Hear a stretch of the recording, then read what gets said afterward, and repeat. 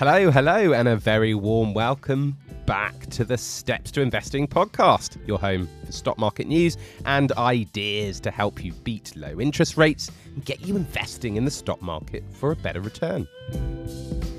I'm Marcus De Silva, and here we are with episode 3 of season 4. Please don't forget to check the new mag link in the bio.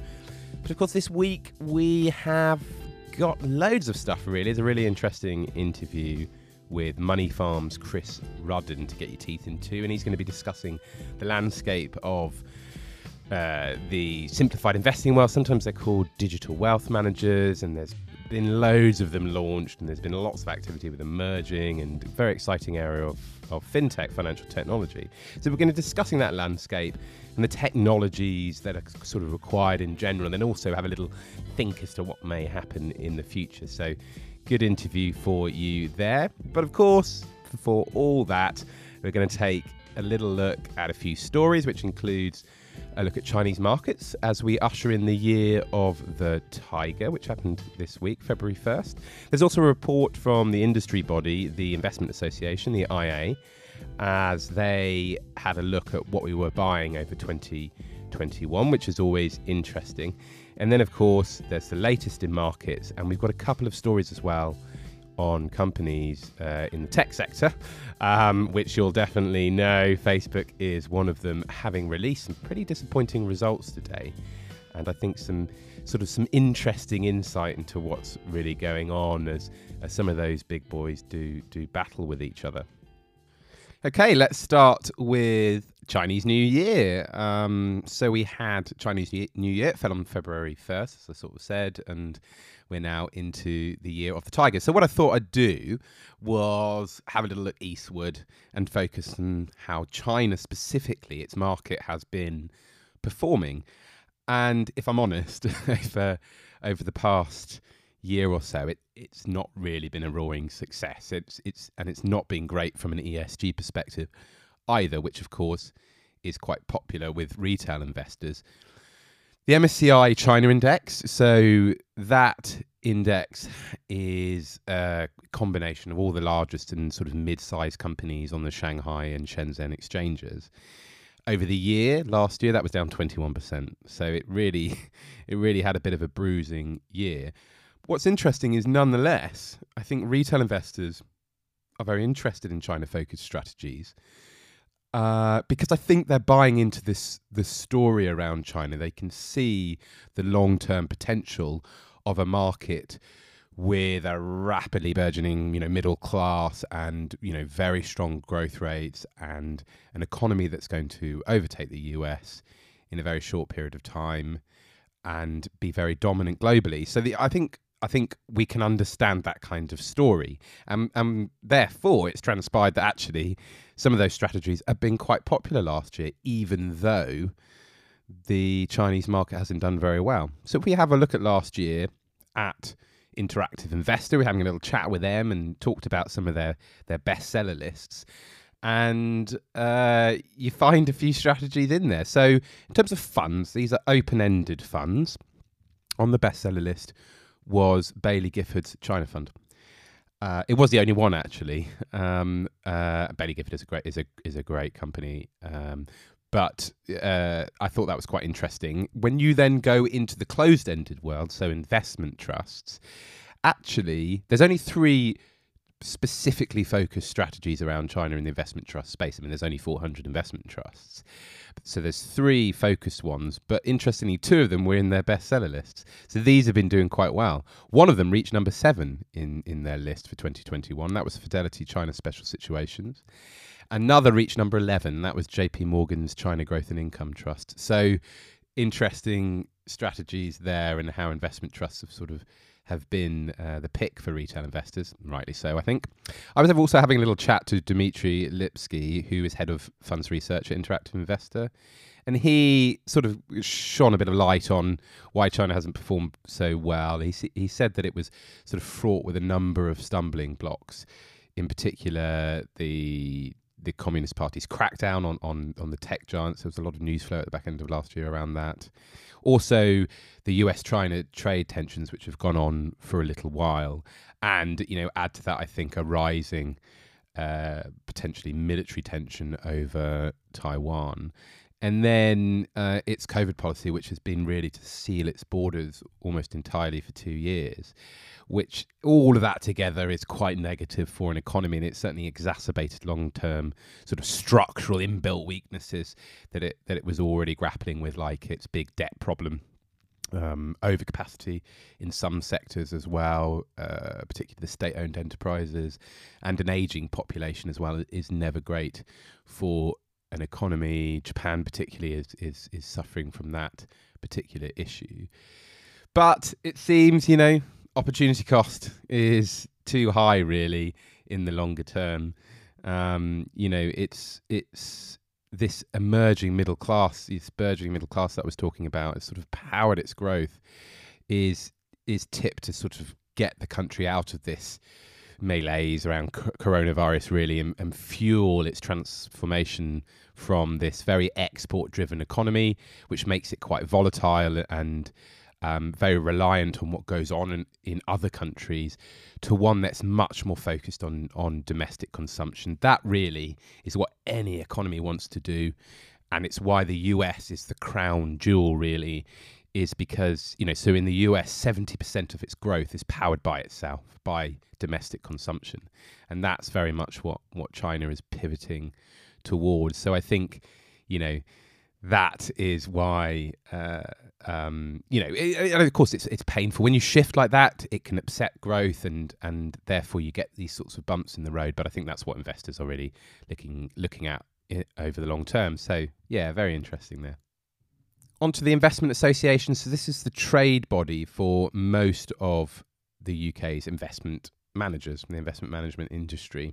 There are some others, the AIC, for example, the Association of Investment Companies. They deal with the 400 or so investment trusts that there are. So this is for the majority, the main bit of the industry, really.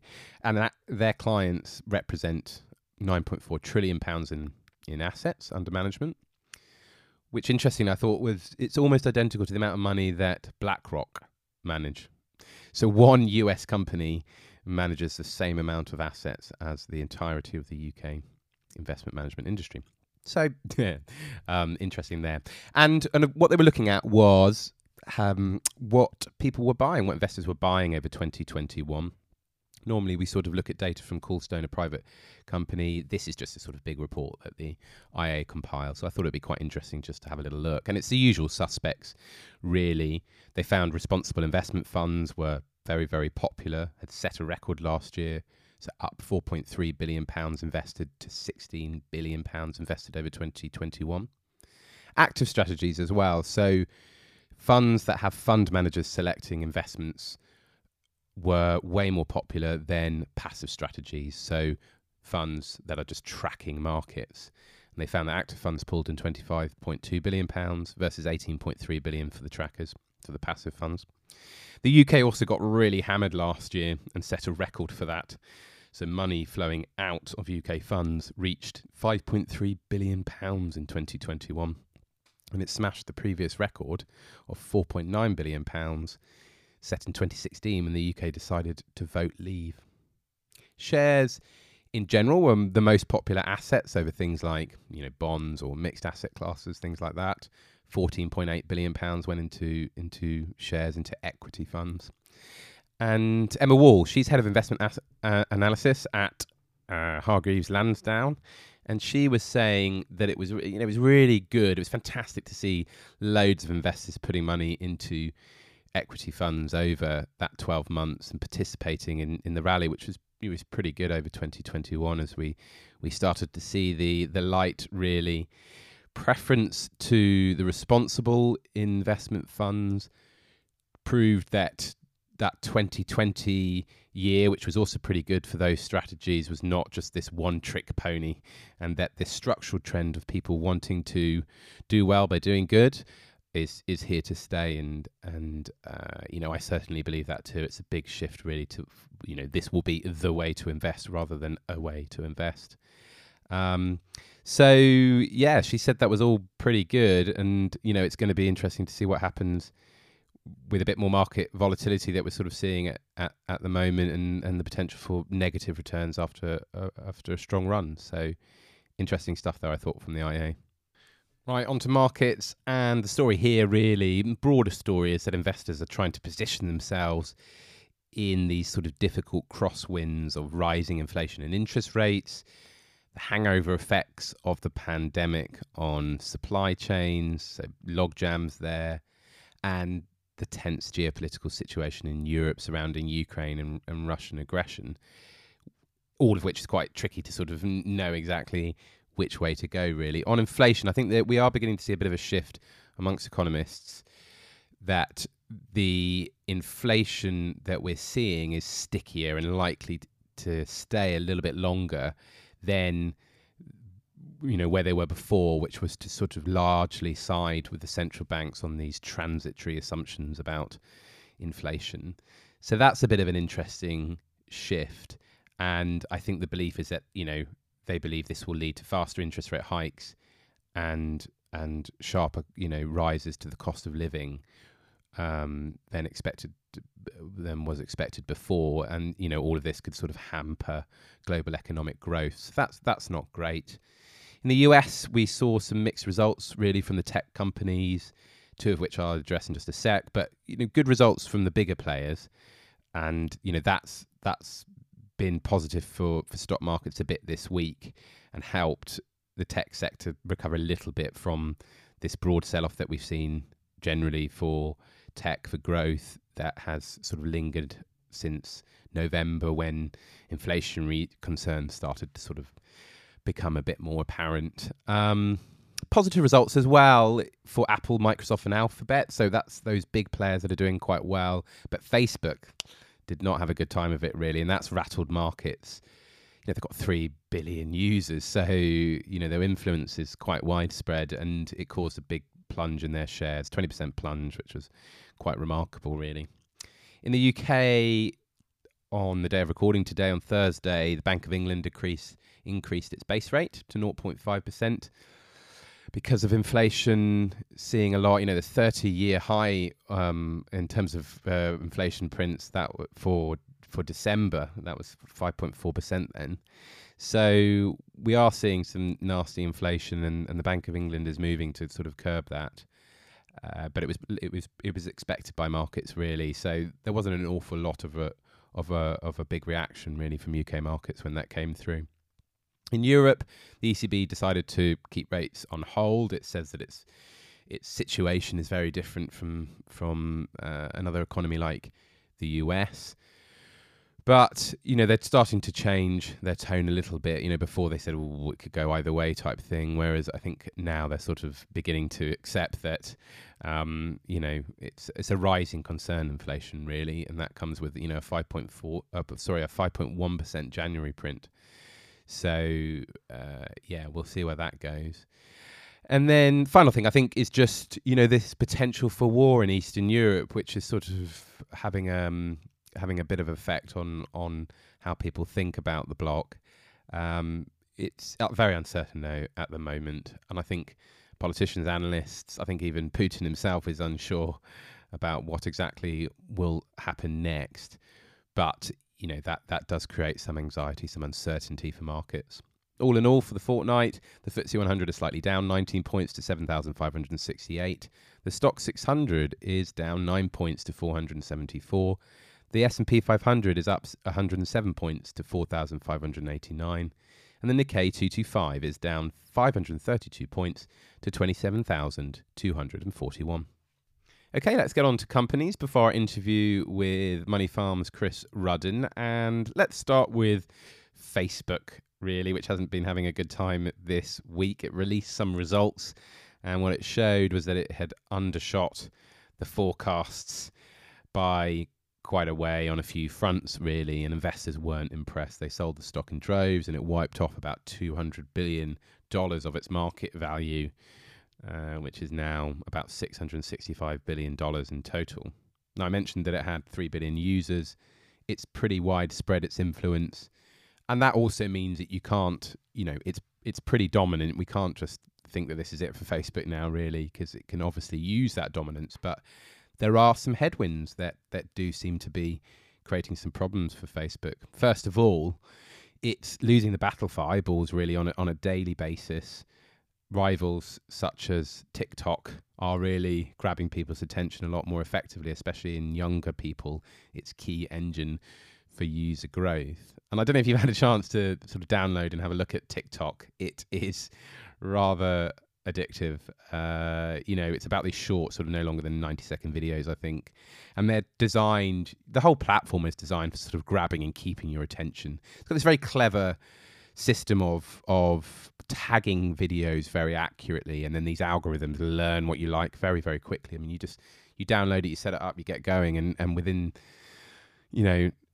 minutes, it's sort of already learned quite a lot about you. So it's sort of fascinating from that perspective. Facebook have launched this thing, Reels, these little short videos I'm sure you would have seen as well on Facebook, designed to mimic this, but they're nowhere near as good. The platform is way more distracting, and it also sucks people towards videos away from the streams where they can sort of make a lot more money on targeted advertising. Which brings me to my second point.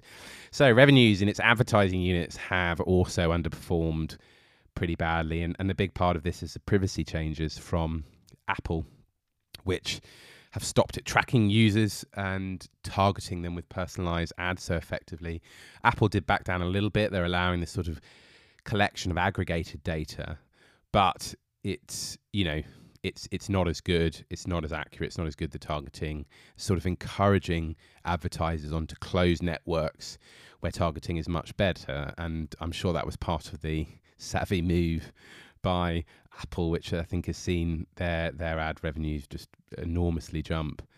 And they are definitely concerned about privacy, and rightly so, but I think this was a nice little added bonus really on that, and it's affected, seems to affect Facebook more than some of the others as well, because Google's parent Alphabet, which I'll address in a sec, has been doing actually pretty well. So it's not across the board.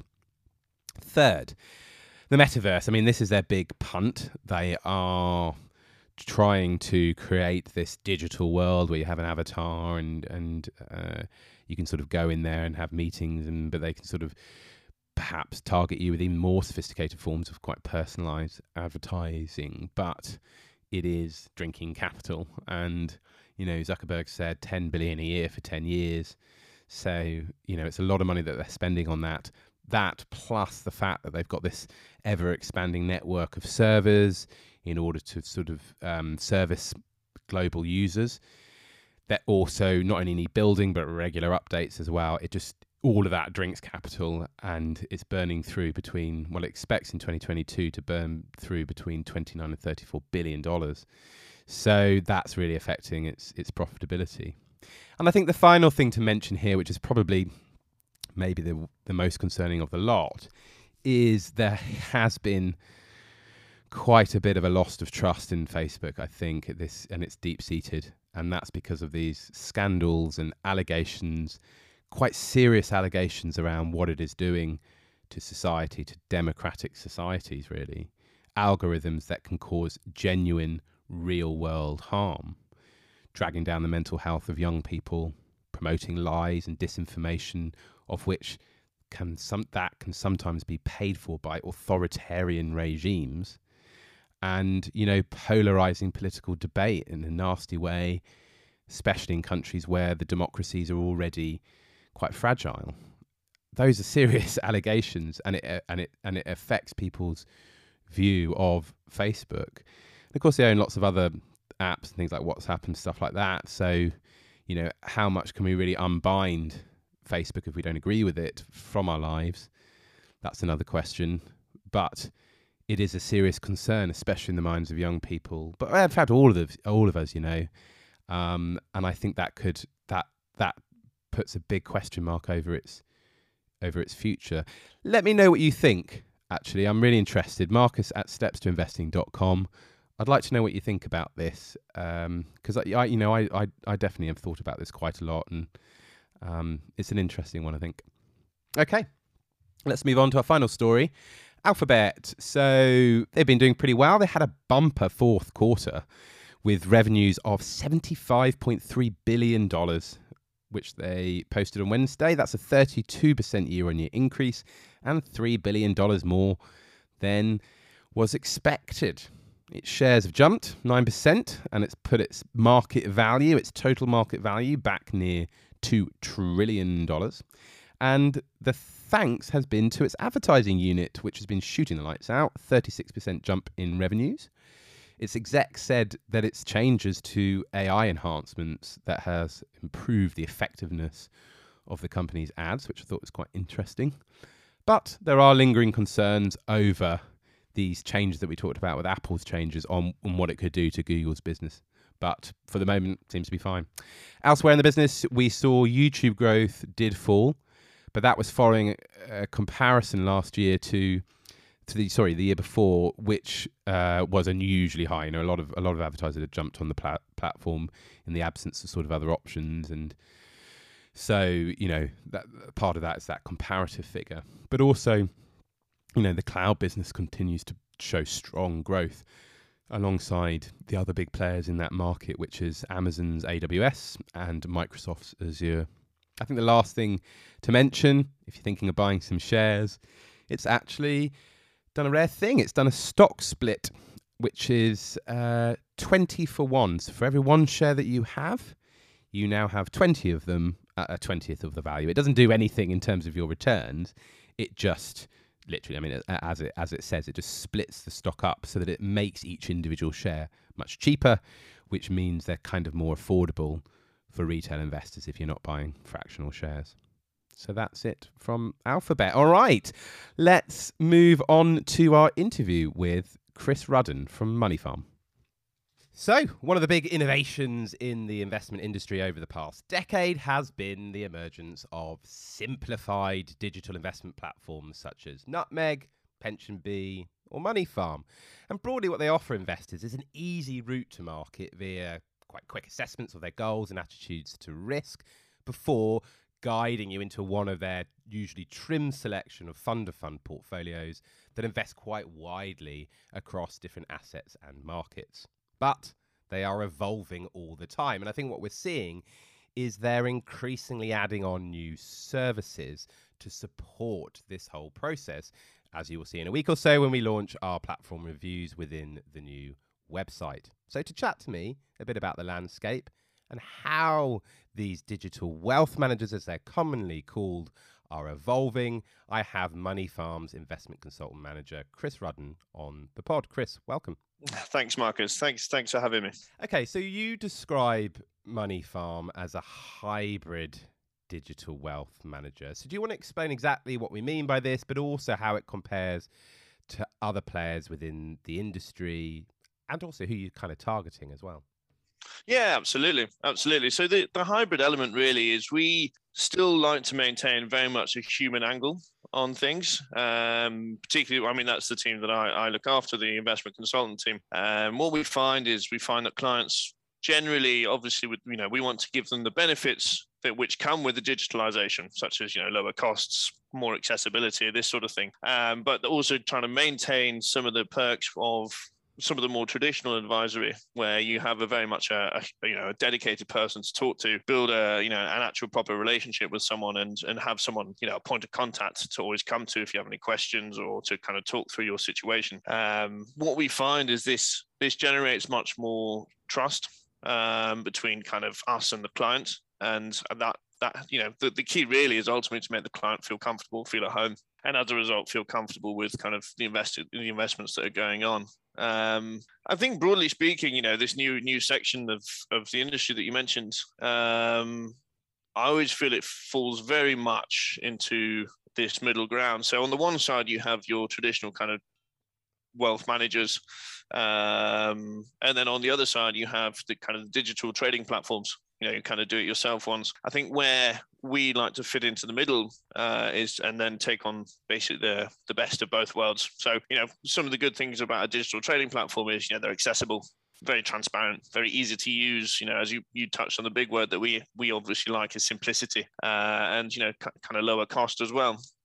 But obviously, when you're using them, you're very much left to your own devices. You not just in terms of choosing the investments themselves, but also actually choosing what level of risk you should be investing, how you should manage your exposure, what your timeframes are, this sort of thing. On the other side, your traditional managers, they're much more relationship led, much more human touch. You kind of had the guidance to put you into the right portfolios for your goals. And obviously the portfolios are then managed for you, but then you're lacking some of the other points that make the digital kind of trading platforms good. So where we want to do is kind of get the best of both worlds, create something which is very accessible, very transparent, very easy to use, simplifying the process for everybody, but obviously providing more of the relationship side of things, and obviously not completely leaving people on their own with their investments, and they actually have somebody managing it for them and making sure it's in the right risk level for their goal and this sort of thing. So that's kind of all about kind of where we fit in, I would say.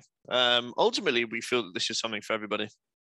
We have people who invest our minimums, which is £500, and we have clients who have millions with us, and it's everything in between. And I think that's kind of the charm of the service. And I would say, broadly speaking, we get our clients from kind of three different areas. Some people come first from cash. They've never really invested before. Very, very common in the UK that, people don't like to invest. They kind of have cash or, bricks and mortar, should we say. And then on the other side, we have people who they will previously have had a kind of a traditional IFA or something like that, but certainly found that they were quite expensive. And so decided that, they could get a similar service for less cost.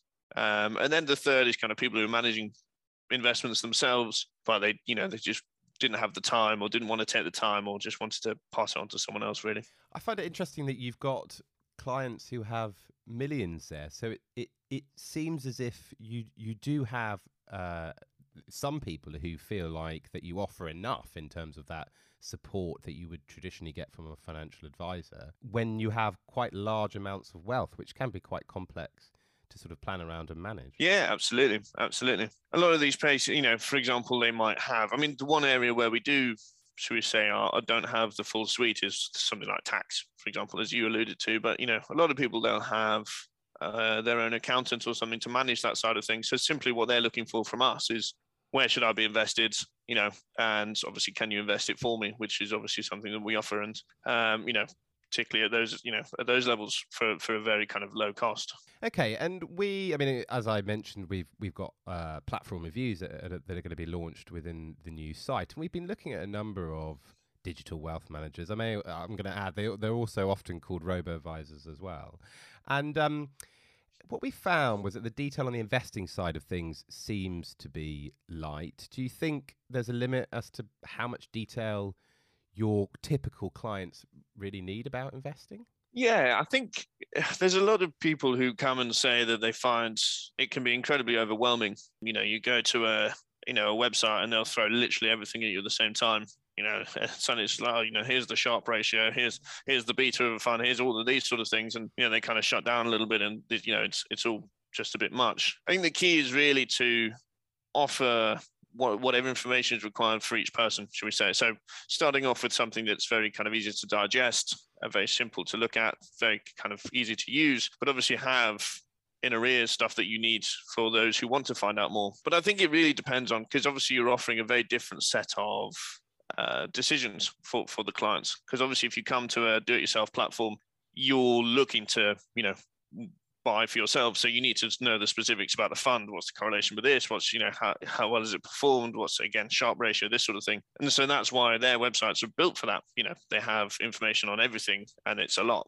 Whereas I think when they come to someone like us who manage it for them, they're facing a very different set of decisions. And so, a lot of the time it's just like, how good are you guys at what you do is essentially the breakdown of most decisions, most of the questions that we face. For example, most people come to us, they'll ask for our past performance. They won't necessarily ask for our kind of investment white paper, just because ultimately that's not the decision they're making. They're just saying, are you good enough to handle my money? Fine. Okay. Here you go. But then again, obviously, once people are up and running, we think transparency is quite a big thing for us. And when people are, when they are invested, we try and provide as much detail as we can, and particularly for those who are interested, that will be bi-weekly newsletters, monthly videos, kind of in-depth quarterly reports on their portfolios, investor events, all of these sort of things. So we do try and maintain quite a good information stream for those who are interested, but that's, people can take it or they can leave it. That's entirely up to them, as long as we provide it for them. What intrigues me is that I don't think I've seen, unless maybe in some more of the nuanced portfolios, such as the sustainability areas of investing. But generally, it doesn't seem as if your section of the industry, the digital wealth managers, seem to be using actively managed funds. It's always ETFs or trackers, funds that are passively managed that simply track markets. Why is that? Why are active funds never used? So it's a good question, actually. It's not as though we are anti-active funds per se. It's not a kind of a staunch never say never. But I think our key goal is to maintain good value for clients and keep the costs down. And particularly as we look forward and, your expected returns are slightly more muted because of the raucous markets we've had in recent periods. I think the key is really, look at your costs, because that's the one thing that you can control. And that's where, for example, we use ETFs because, they tend to be much, much better value than their equivalents. But again, not to say, like, as you say, if you're going into a slightly more niche area of investing, then that's where you can potentially look into the benefits an active fund can have. But when we are building our portfolios, we feel that an ETF will provide all the same diversification benefits, but for a much lower cost. That's interesting. I once had a chat with Romina Savova, who is the CEO of PensionBee, and she described it as swapping the certainty of low cost for the uncertainty of active outperformance. And I can see how, from a business perspective, that makes sense, really. You're just dealing in certainty. Oh, absolutely. And, for example, if you look at a market like the US, for example, US equities, they are what you call so informationally efficient, where it's so difficult to get ahead with any kind of research, particularly on the kind of the larger stocks, that because any kind of information that comes out from a company which might help them outperform, it feeds into the market straight away. So the ability for people to active managers to use research and find out, this sort of thing to get ahead, particularly in these sort of markets, is much more difficult than, say, for example, Indian small caps as an example. So when we look at these areas, we feel that the ETFs are, by far and away sufficient. And generally speaking, you see all the stats. There are various ones. I think the famous one was the Wall Street Journal, where they found that over a 20-year period, only 20% of active funds are outperformed their passive equivalent. So, taking on those sort of numbers, the passive funds very much do the job for us.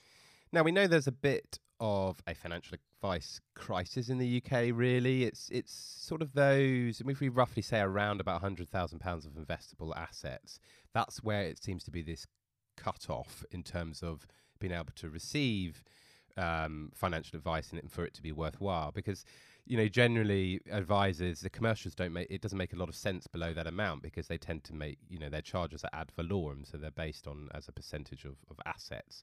So they don't tend to take on clients with small amounts of money. So it's left this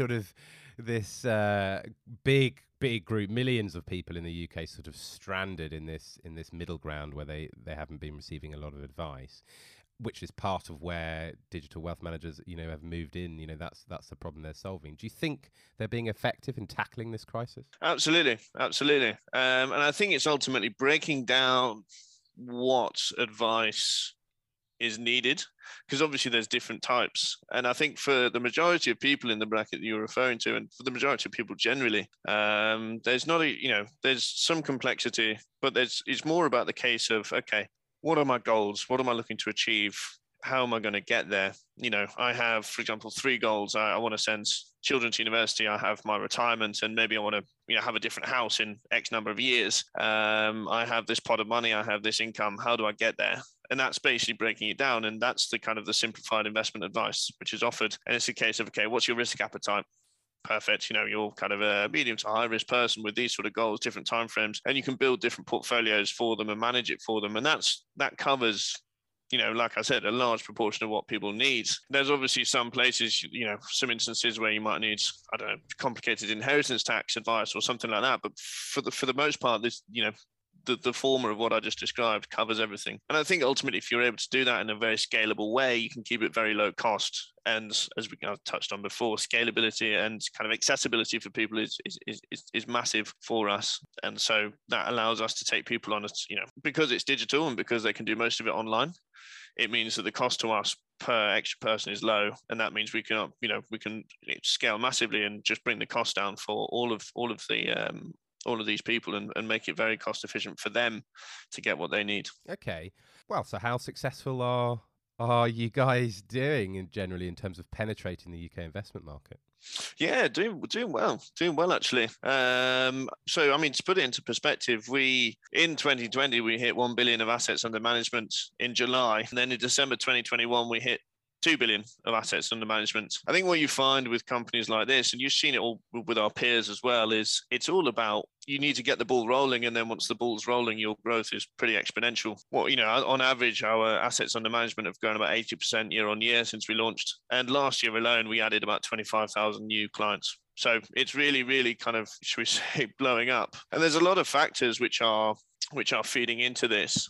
Obviously, first and foremost is we are growing and we're taking more of a market share. But secondly, there's points along, for example, the pandemic and the lockdowns has very much forced a lot of people to go online, and suddenly their willingness to do things digitally has grown massively. And that's really, really played, and we saw that in our numbers, in our number of new active customers that we have is really, really grown, because people kind of much more willing to, kind of, as I say, move from your old face-to-face way of doing things into a digital world, and that helps us to help them. And then you see a lot of people saving more over time, and also looking to invest more. I think obviously you saw today the inflation figure came out. I think it was 5.4%, the highest since 1992. A lot of people are still in cash, and they're slowly starting to think, what else can I do? Because on average, my cash account's giving me, 0.5%, and now inflation's at 5.4. Something needs to be done, particularly for your longer term investments, just a longer term savings. Sorry. And so that's where suddenly we're starting to see a lot more growth for ourselves as well.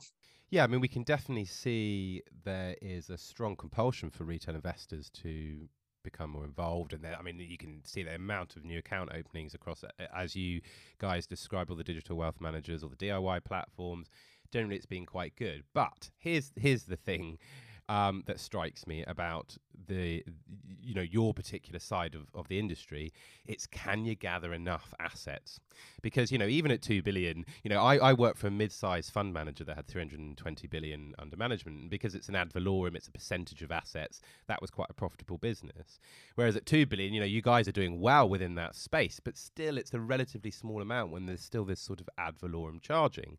And not only that, you've got lots of customers that you're acquiring with small amounts of assets. So it strikes me that customer acquisition costs are probably quite high as well, and then the assets they bring in are quite low. And just to sort of give this context, we've seen a lot of merger activity across firms such as yours. Wealthsimple's UK ops were bought by yourselves.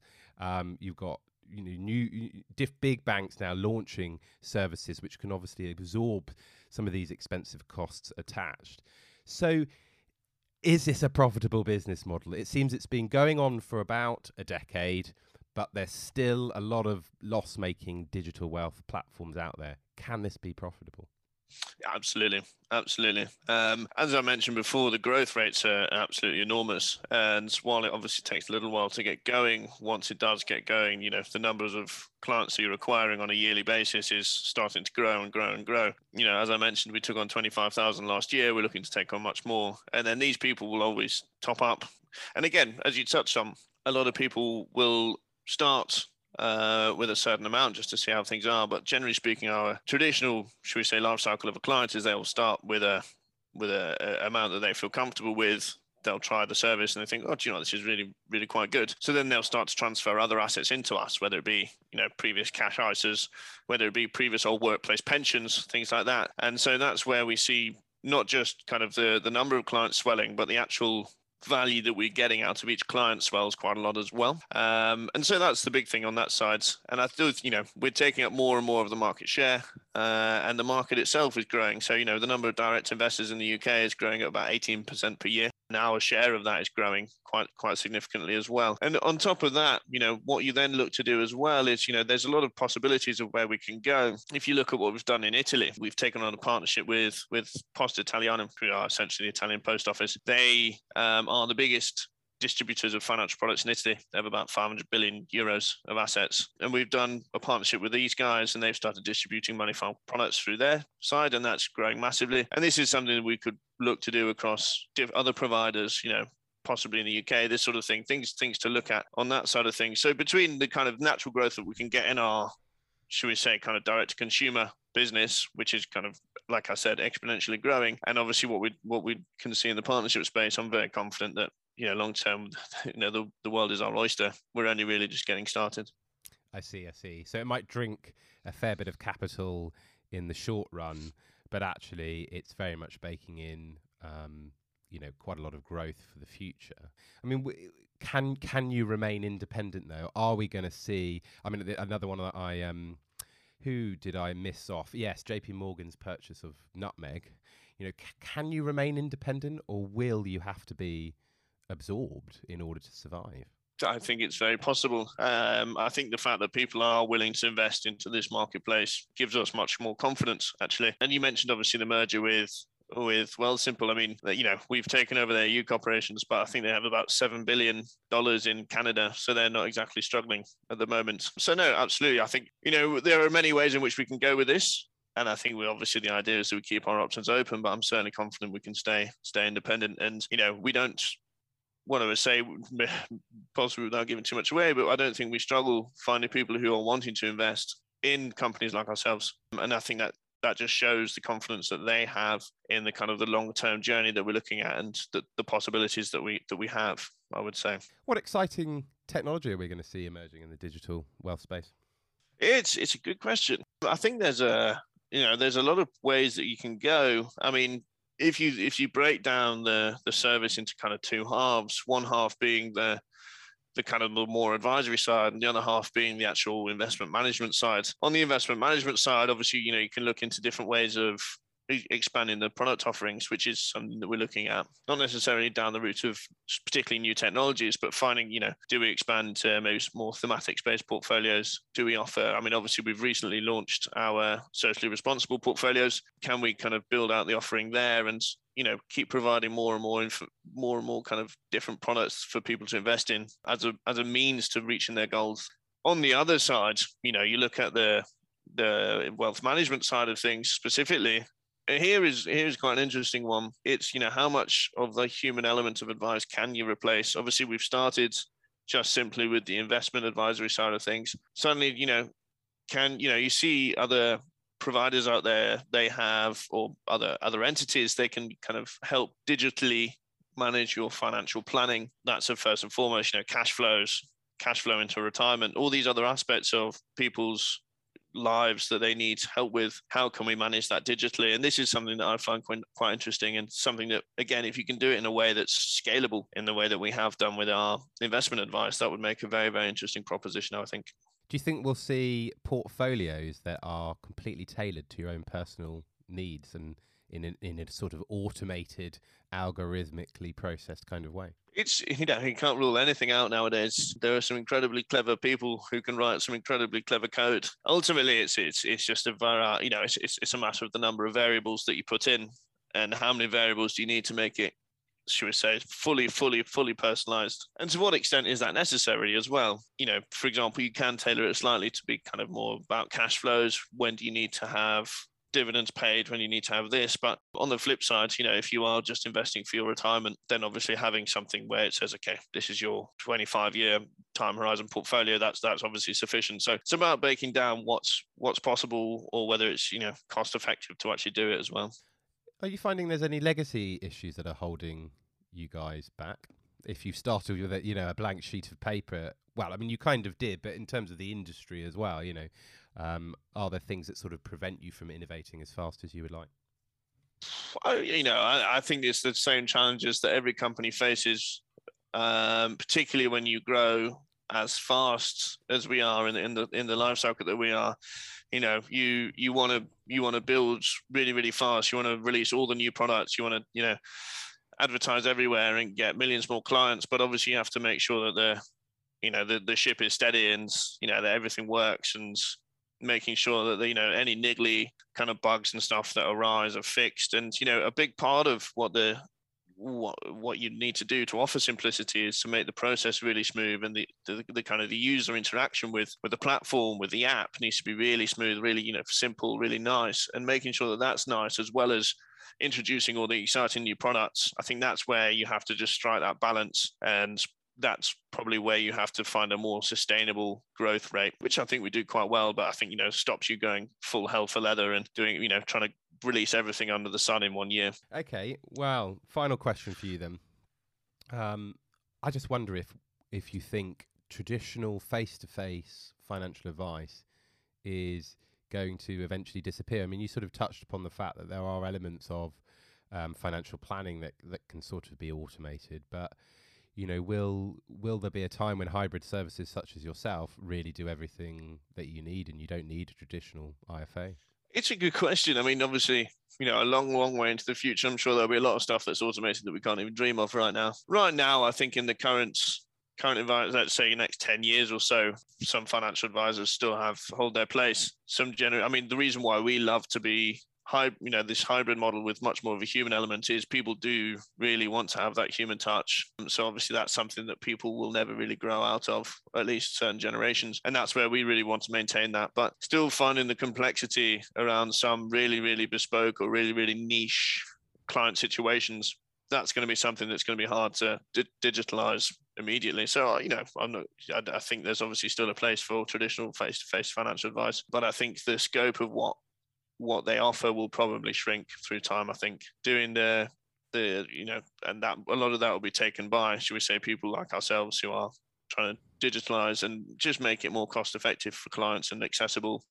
I think that will be the kind of the trend that we see. Chris Rudden, thanks very much. Marcus, thanks very much for having me. It's been a pleasure. Really great to have Chris there on the podcast. Very interesting look at what's going on behind the scenes with the digital wealth managers. And I thought, a very clear take on what they're interested in, in this sort of idea behind automation, but making sure that it's scalable and everything sort of works properly. And I think building those services around, what they offer outside of investing, and particularly in the financial planning stage of things, I think will be really useful and really great for retail investors and people like us who are just trying to apply some, it's relatively simple stuff, but that could have a massive difference in the way in which you manage your finances and then what that does for you, in the future. So, very, very intriguing what's going on in that space, really, and certainly an exciting part of the UK market. Well, aside from that, don't forget to read the magazine. Please email me if you've any questions or indeed suggestions too. We're always looking to improve the podcast. My email is marcus@stepstoinvesting.com. But aside from that, have a very good evening. Until next time, goodbye.